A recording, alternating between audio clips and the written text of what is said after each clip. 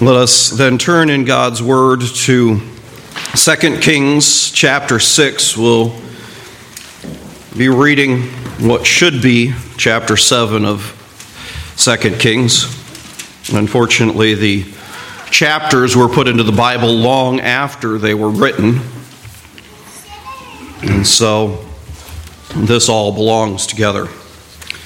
So let us hear together God's word from 2 Kings chapter 6, beginning at reading at verse 24 and reading through the end of chapter 27 or chapter 7. And it happened after this that Ben-Hadad, king of Syria, gathered all his army and went up and besieged Samaria. And there was a great famine in Samaria, and indeed they besieged it until a donkey's head was sold for 80 shekels of silver, and 1/4 of a cab of dove droppings for 5 shekels of silver. Then, as the king of Israel was passing by on the wall, a woman cried out to him, saying, "Help, my lord, O king." And he said, "If the Lord does not help you, where can I find help for you? From the threshing floor or from the winepress?" Then the king said to her, "What is troubling you?" And she answered, "This woman said to me, give your son that we may eat him today, and we will eat my son tomorrow." So we boiled my son and ate him. And I said to her the next day, "Give your son that we may eat him." But she has hidden her son. Now it happened, when the king heard the words of the woman, that he tore his clothes. And as he passed by on the wall, the people looked, and there underneath he had sackcloth on his body.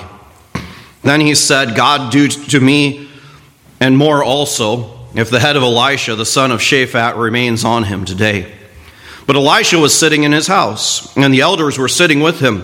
And the king sent a man ahead of him, but before the messenger came to him, he said to the elders, "Do you see how this son of a murderer has sent someone to take away my head? Look, when the messenger comes, shut the door and hold him fast at the door. Is not the sound of his master's feet behind him?" And while he was still talking with them, there was the messenger coming down to him. And then the king said, "Surely this calamity is from the Lord. Why should I wait for the Lord any longer?" Then Elisha said, "Hear the word of the Lord. Thus says the Lord, tomorrow about this time a seah of fine flour shall be sold for a shekel, and 2 seahs of barley for a shekel at the gate of Samaria." So an officer on whose hand the king leaned answered the man of God and said, "Look, if the Lord would make windows of heaven, could this thing be?" And he said, "In fact, you shall see it with your eyes, but you shall not eat of it." Now there were 4 leprous men at the entrance of the gate, and they said to one another, "Why are we sitting here until we die? If we say we will enter the city, the famine is in the city, and we shall die there. And if we sit here, we die also. Now therefore, come, let us surrender to the camp of the Syrians. If they keep us alive, we shall live, and if they kill us, we shall only die." And they rose at twilight to go to the camp of the Syrians. And when they had come to the outskirts of the Syrian camp, to their surprise, no one was there. For the Lord had caused the army of the Syrians to hear the noise of chariots and the noise of horses and the noise of a great army. So they said to one another, "Look, the king of Israel has hired against us the kings of the Hittites and the kings of the Egyptians to attack us."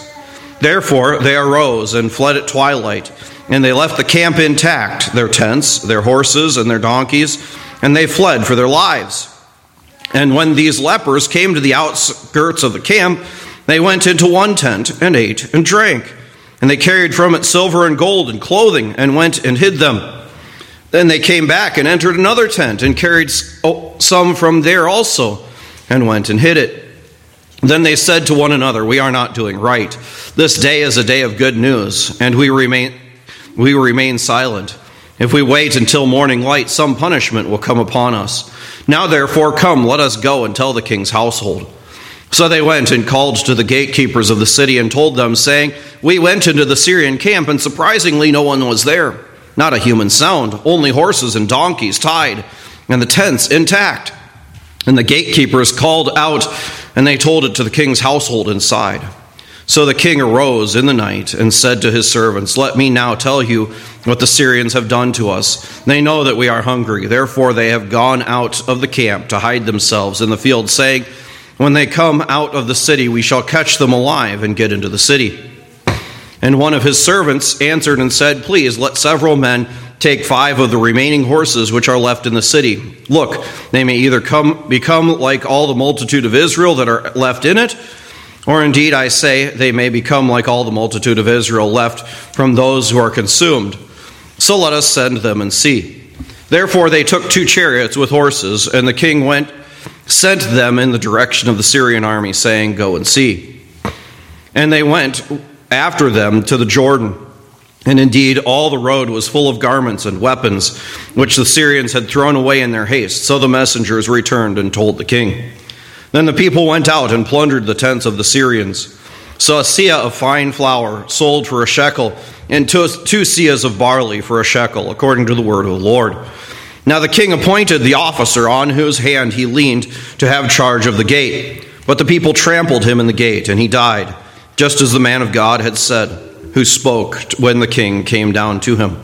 So it happened, just as the man of God had spoken to the king, saying, 2 seahs of barley for a shekel, and a seah of fine flour for a shekel shall be sold tomorrow about this time in the gate of Samaria. Then that officer had answered the man of God and said, Now look, if the Lord would make windows in heaven, could such a thing be? And he had said, In fact, you shall see it with your eyes, but you shall not eat of it. So it happened to him, for the people trampled him in the gate, and he died. Thus far the reading of God's word. May he add his blessing to our consideration of it this morning. Brothers and sisters in our Lord Jesus Christ, what do we trust? Do we trust our eyes, our experiences, or do we trust God? We got to realize that as we consider thinking back to Elijah and Mount Carmel. The witness is the same. The fact is that we need to trust God. We need to have our trust in God more than the ground underneath our feet. God's word is more firm than that. God says that heaven and earth will pass away, but not one jot or one tittle of God's word will pass away till all is fulfilled. And as we look at this passage, we also need to see such powerful parallels to our sins. They blame God for their bad situation. This is God's fault. How often do we blame God for problems that our sins create? And believing that even God couldn't change our situation. And indeed as well, God brings them a message of hope. But they don't hear. They don't believe. And how often do people hear the message of the gospel and don't believe? Even people who have grown up in the church and heard it throughout their lives and even perhaps were confirmed, yet they don't truly trust in God.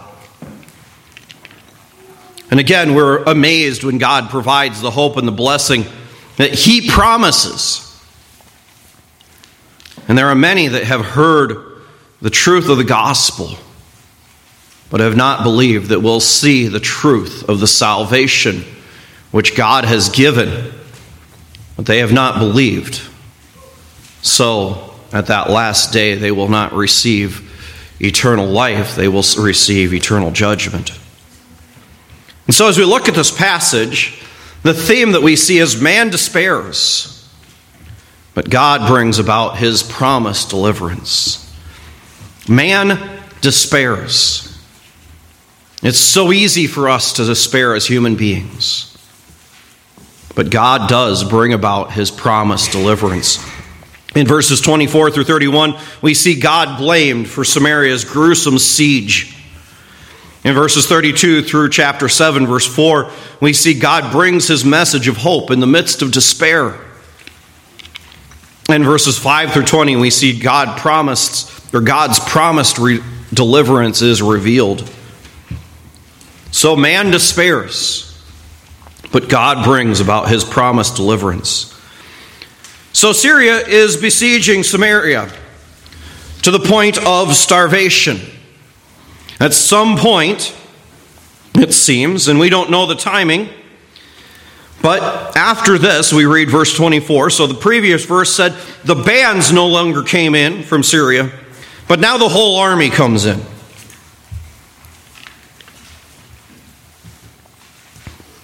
And there was a great siege, a great famine then in Samaria, such that a donkey's head was sold for 80 shekels of silver and a fourth of a cob of dove droppings. A small amount of dove droppings to be eaten, sold for 5 shekels of silver. A donkey's head would, of course, be totally, unclean to the Israelites. It wouldn't provide much food, but it would cost 80 shekels of silver. And again, even dove droppings, totally against the ceremonial laws. But remember, the more important famine is the famine of God's word. The kings and Samaritans hadn't gone to Elisha for help. They were not willing to humble themselves and put away their false gods.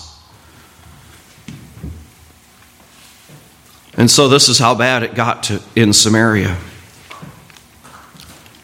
And so we have an example of the situation. The king of Israel was passing on the wall, perhaps rebuilding damage, surveying the enemy, and a woman cries out to him for help. And his response is, if the Lord does not help you, where can I find help? We don't have anything left. There is no help left here other than God. And food is on everyone's mind. There's no food left. And he points her to the right place for help, to the Lord. But of course, he says that without trusting in the Lord. We have to understand that. There's an awful lot of people who point to God, but they do not trust in God. They do not truly hope in God. The problem often is that we're looking for earthly things.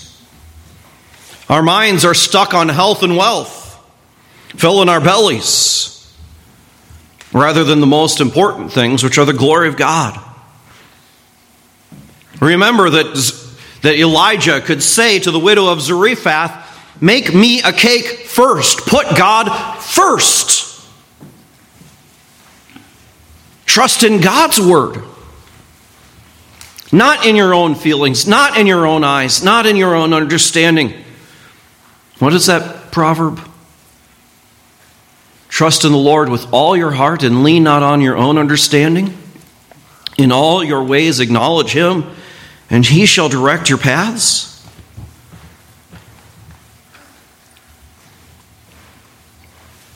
And the siege is so bad that the people had resorted to cannibalism. So though the king can't do anything, as he has stated, he's willing to hear her difficulty. He says to her, what is troubling you? And we hear the gruesome story. This woman said to me, give me your son that we may eat him today, and we will eat my son tomorrow. So we boiled my son and ate him. And I said to her on the next day, give your son that we may eat him. But she has hidden her son. Human life, a gift of God, becomes a casualty of war. And yet, how do we deal with that? What do we say? God gives life. We are not to use human life in this manner. Human life has a preciousness. Why? Genesis chapter 9. Because in the image of God made he man. No matter how desperate the straits, we do not do this. And yet, what does she come to the king for? Food? No, she comes to the king for justice, which is what governments are there to do. But of course, the king does not have any answer. Forsaking God brings judgment. God promises this. Read Deuteronomy 28, 53 through 57. I'll just read 53. You shall eat the fruit of your own body, the flesh of your sons and your daughters, whom the Lord your God has given to you in the siege and in the desperate straits in which your enemies shall distress you. God told Israel that this was going to happen when they forsook him. And the more we forsake God as a nation, the more we will go down roads just as horrific. As we walk away from God, we are exposed more and more to the cruelty of unbelief. God again and again chastened Israel, calling them back to himself. But they wouldn't listen. And God continues to chasten our own nation. And if we don't turn from our evil ways, it will be destroyed just as well. I weep for that idea. But brothers and sisters, we need to understand that we need to turn around as a nation. We are a witness to great evil in this world. With regard to all the LGBT alphabet junk across this world, pushing that on nations where it's abhorrent, because it is abhorrent. As we think about the things that go on, pushing abortion, pushing so many evil things. This has been 15 years ago. One of my friends I went to seminary with was in Kenya. And I've told you this story before, but it hasn't gotten better. What do we as a nation represent to the world?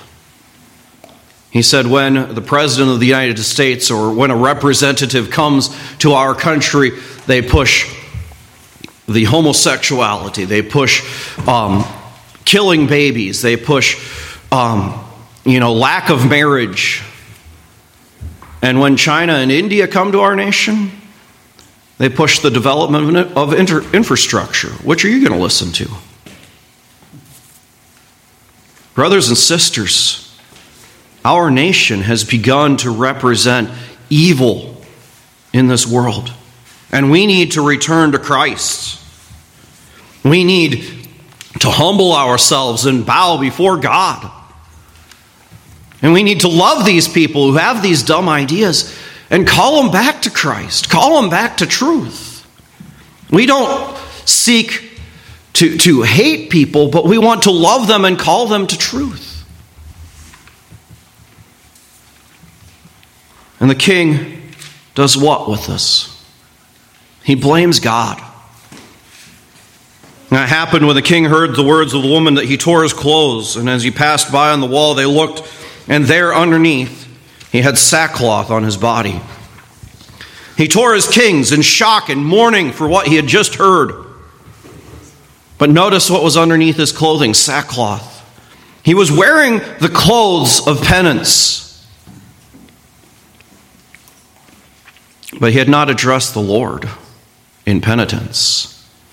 He had only worn clothes of sadness in the midst of this horrific situation. But then what does he do? He lashes out against God and against his word. God, do so to me and more also if the head of Elisha, the son of Shaphat, remains on him today. He swears by God that he is going to behead Elisha. Now, what was Elisha's involvement in this? Now, we don't really know, but Elisha had commanded the king to send back an army from Syria when he had brought them into Samaria. Perhaps Elisha's other involvement had given them courage to stand against the king of Syria. Now they were in the midst of this situation, resorting to cannibalism. And Elisha brings the message of hope. Elisha is where? We read verse 32. Sitting in his house, with the elders sitting with him. The rest of the world around him is falling apart. But Elisha is sitting in the midst through this. Was Elisha not affected by this siege? He certainly was. But in the midst of the danger and trouble, God's people can trust God rather than scurrying around in fear. God is the one who cares for us. And even if we die in the midst of this sort of situation, God is good enough for us. Notice that the elders were sitting with him. Now, what elders? I lean toward them being civil authorities. There were those who had seen this situation, and they had gone to Elisha. But obviously they were not the ones who were in authority with the king.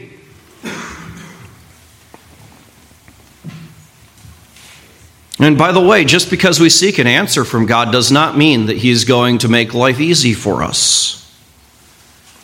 God often says wait or no in His perfect will, and we need to acknowledge and trust that. And God has an answer for them, an awesome answer, but these elders had to wait for God's timing. And so the king sends a messenger to bring Elisha to him. The very phrase that we read here, the king sent a man ahead of him, tells us that the king is coming behind. But before the messenger came to him, before there was any notice of it, Elisha says to the elders, "Do you see how the son of a murderer, Ahab, has sent someone to take away my head? Look, when the messenger comes, shut the door and hold him fast at the door. Is not the sound of his master's feet behind him?" Elisha knows by the power of God what's going to happen. And that the king is going to come behind him, and Elisha is going to bring God's message not to some messenger. Elisha is going to bring God's message to the king.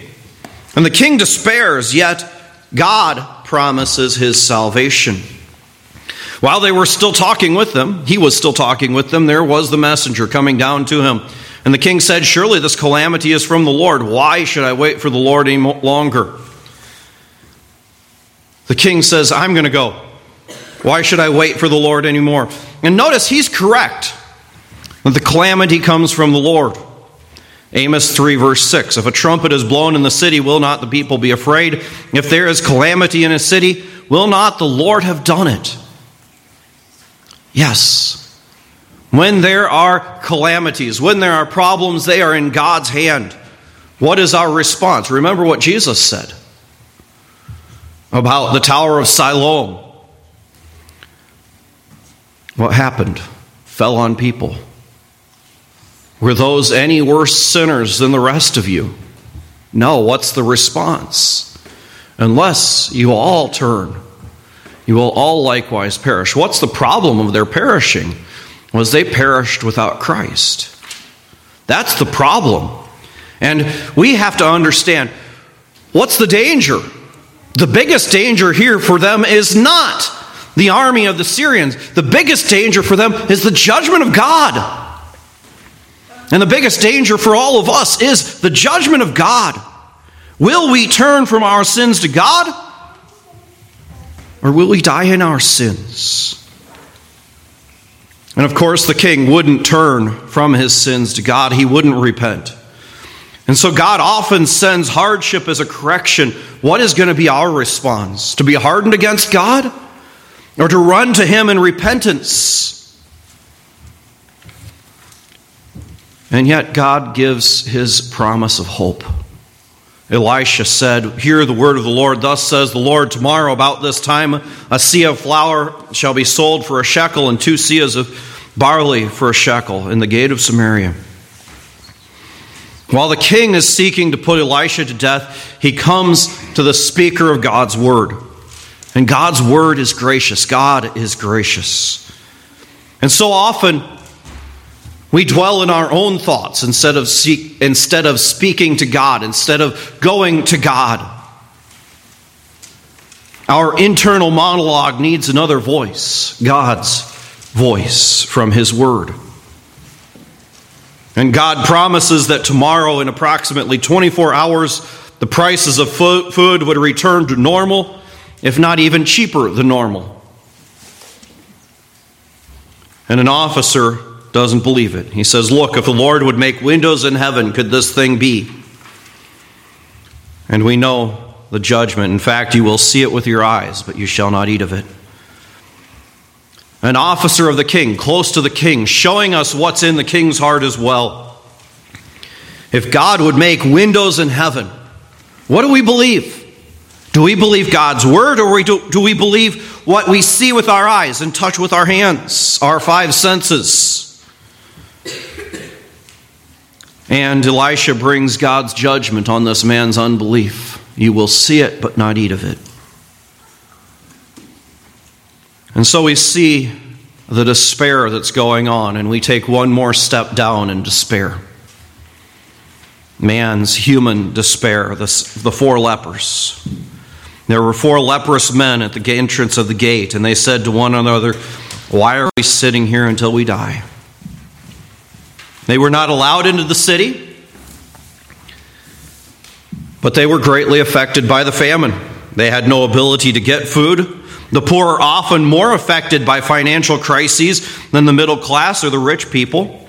It may make life harder for us, but for those who rely on gifts and rely on other people's generosity, when those who have something start running out, they start holding for themselves and hoarding. So those who usually live from gifts get less. It gets harder. And they said, if we enter the city, the famine's in the city, and we'll die there. If we sit here, we die also. Now therefore come, let us surrender to the army of the Syrians. If they keep us alive, we live. If they kill us, we shall only die. What's their conclusion? Their conclusion is despair. Of ourselves, we despair. Without the grace of God. Without hope. And we live in a world which has so little hope. And so we're going to die here. We're going to die in the city. Our hope, really, they said, is to go to the Syrians. Maybe they'll keep us alive. Maybe they'll feed us. And maybe they'll kill us. As Jeremiah says in Lamentations 4 verse 9, those who are slain by the sword are better off than those who die for hunger. For these pine away, stricken for lack of the fruits of the field. Dying of hunger is a harder death than just being killed. We end this section of this passage with the despair that's going on in Samaria. The siege had done its work. And as we think about life, God often reduces us to nothing so that we can cast our trust on Him instead of on ourselves and on our abilities. And yet God's promised deliverance comes. These lepers who leave in despair find the Syrian camp deserted at the Lord's power. They rose at twilight to go to the camp of the Syrians. When they come to the outskirts of the camp, to their surprise, no one was there. They left at twilight perhaps so that when they were seen, they wouldn't be seen as lepers. It would have been harder to see their sores. And perhaps they would receive food. And when they got to the camp, to their surprise, nobody was there. What happened? How did this happen? God answers our question, verse 6. For the Lord had caused the army of the Syrians to hear the noise of the chariots and the noise of horses, the noise of a great army. So they said to one another, look, the king of Israel has hired against us the kings of the Hittites and the kings of the Egyptians to attack us. God caused the Syrian army to hear the noise of chariots, the noise of horses. And you remember Elisha, God had acted upon their vision. Now God acts upon their hearing. And they jump to a conclusion. The king of Israel has hired against us the kings of the Hittites, the kings of the Egyptians to attack us. This was irrational. And yet, so often our fears are irrational. In the midst of the siege, Elisha could sit in calmness and trust. We can sit in calmness and trust in God in hardship. Even the surrounding army, who is winning the victory from a human perspective, trembles in fear. Mankind without God and his word is continually trembling in fear. Despite how strong we may think we are really weak and in danger in this world. We need God's protection, his care. I can't find it, but Solomon talks about this in Ecclesiastes. The strong may find himself strong or even oppress others, but we're all subject to the same weaknesses. Remember what Jesus said, Matthew 11:28-30. Come to me, all you who labor and are heavy laden, and I will give you rest. Take my yoke upon you and learn from me, for I am gentle and lowly in heart, and you will find rest for your souls, for my yoke is easy and my burden is light. When we think about ourselves and then we forget in this world the burden that people carry in their sins, in their fears. And we don't have to carry that burden. Think of Pilgrim and Pilgrim's Progress. Reminded to lay down the burden at the cross. We need to lay down our burdens at Christ. We can lay them down because Christ carries them. We do not need to fear and run in hiding. And yet we read here about the Syrians with all of the army. They hear a noise and they run in fear. They fled at twilight. They left the camp intact, we read. Their horses, their donkeys, they fled for their lives. They didn't even get on their horses, which would have given them better speed to leave.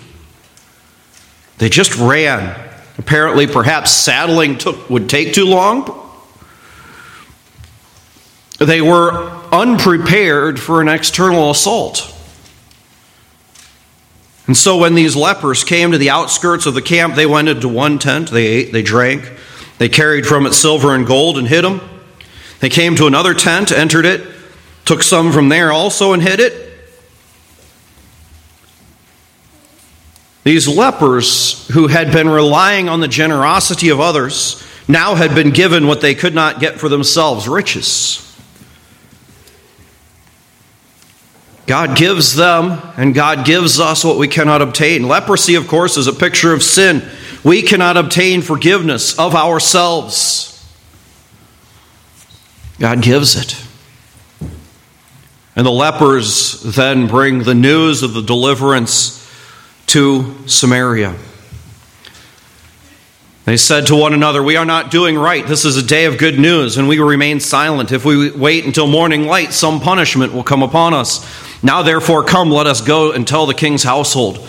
Despite their lives of difficulty being leprous, they're conscious of their need to spread the good news. And yet their consciousness comes from superstition.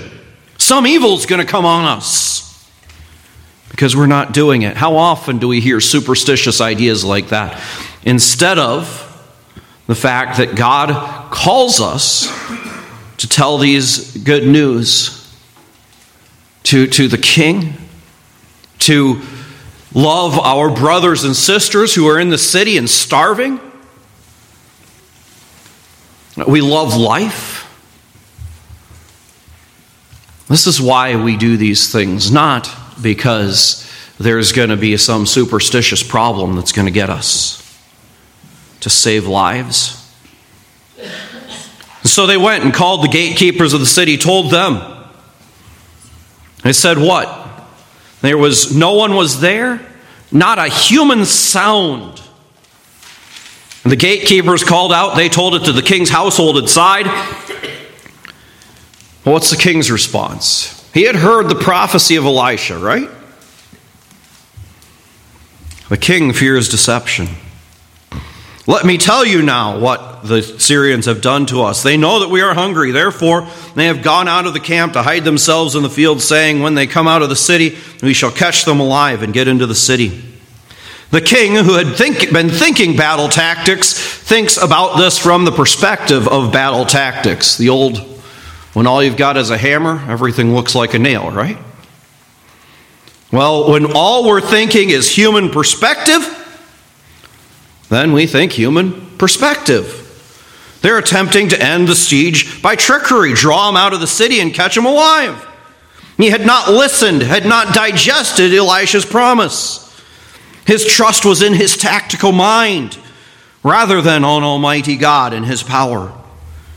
And even though he had seen it before with the Syrians brought into Samaria, his trust was in his own army, his shield, his power. And a servant convinces the king to investigate and they find it as reported. One of his servants answered, "Please let several men take 5 of the remaining horses which are left in the city. Look, they may either become like the multitude of Israel that are left in it, or indeed, I say, they may become like all the multitude of Israel left from those who are consumed. So let us send and see." Notice again the language of man, of despair. Without God and without his good news, we all walk around in despair. We look for peace. We look for hope. But without God's Spirit, we look anywhere but in the Bible. They say they're either going to die here or they're going to die out there. And so what do we read? Verse 14, they took 2 chariots with horses, and the king sent them in the direction of the Syrian army and said, "Go and see." Notice they couldn't even find 5 horses to go on. They took 2 chariots, which meant 2 horses. And they went in the direction of the Syrian army. And they went after them to the Jordan, and indeed all the road was full of garments and weapons, which the Syrians had thrown down in their haste. So the messengers returned and told the king. They had followed the trail all the way to the Jordan, seeing the things that the Syrians had cast off in their haste to get away from whatever they had heard. Casting things off to get away faster.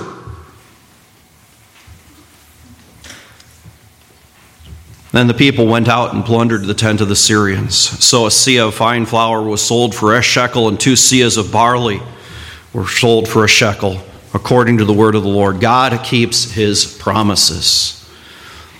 With God, all things are possible. Do we trust in our own understanding, or do we trust in the God of the universe? Now the king had appointed as the officer on whose hand he leaned to have charge of the gate. But the people trampled him in the gate, and he died, just as the man of God said, who spoke to the king when the king came down to him.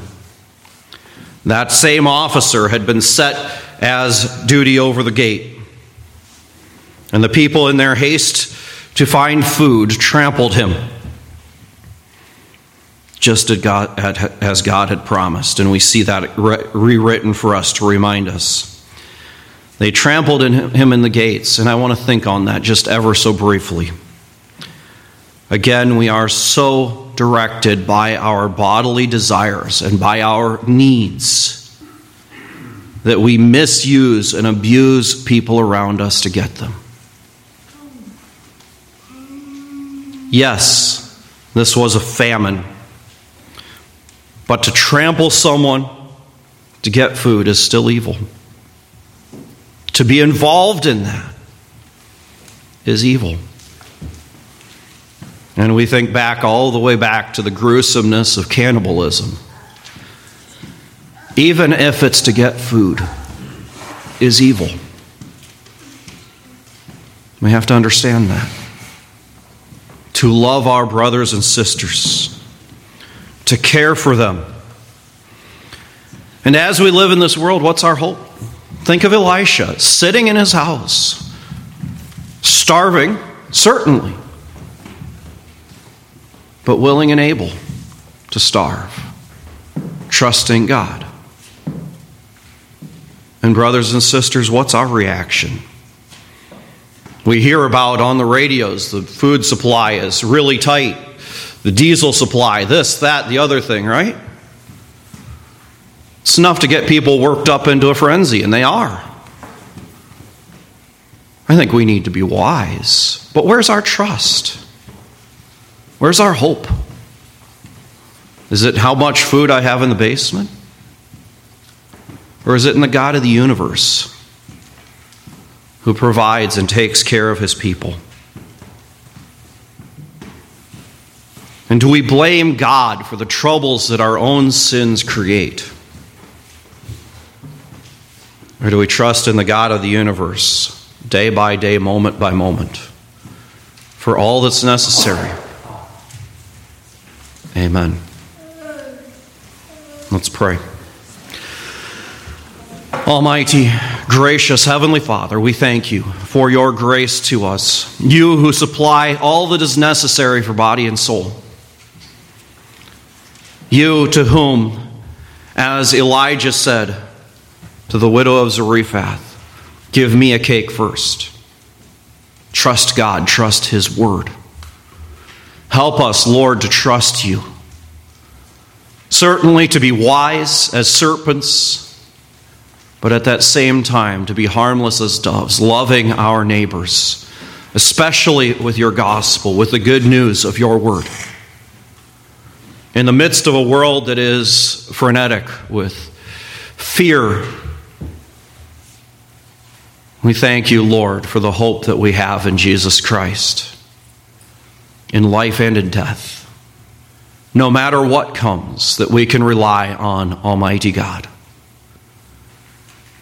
We pray, Lord, that you would bless us to witness with that truth to a world that is so in need. Help us, Lord, as well to still our own hearts, as there is so much fear around us that we are so easily caught up in it. And to be reminded that we have peace with God through Jesus Christ, eternal life. Help us, Lord, to trust that you will provide what's necessary for our bodies too, if you have given to us eternal hope. For we pray this in the name of our Savior, praying as he taught us to pray, saying, Our Father, who art in heaven, hallowed be your name. Your kingdom come, your will be done, on earth as it is in heaven. Give us this day our daily bread, and forgive us our debts as we forgive our debtors. And lead us not into temptation, but deliver us from evil. For yours is the kingdom, and the power, and the glory forever. Amen.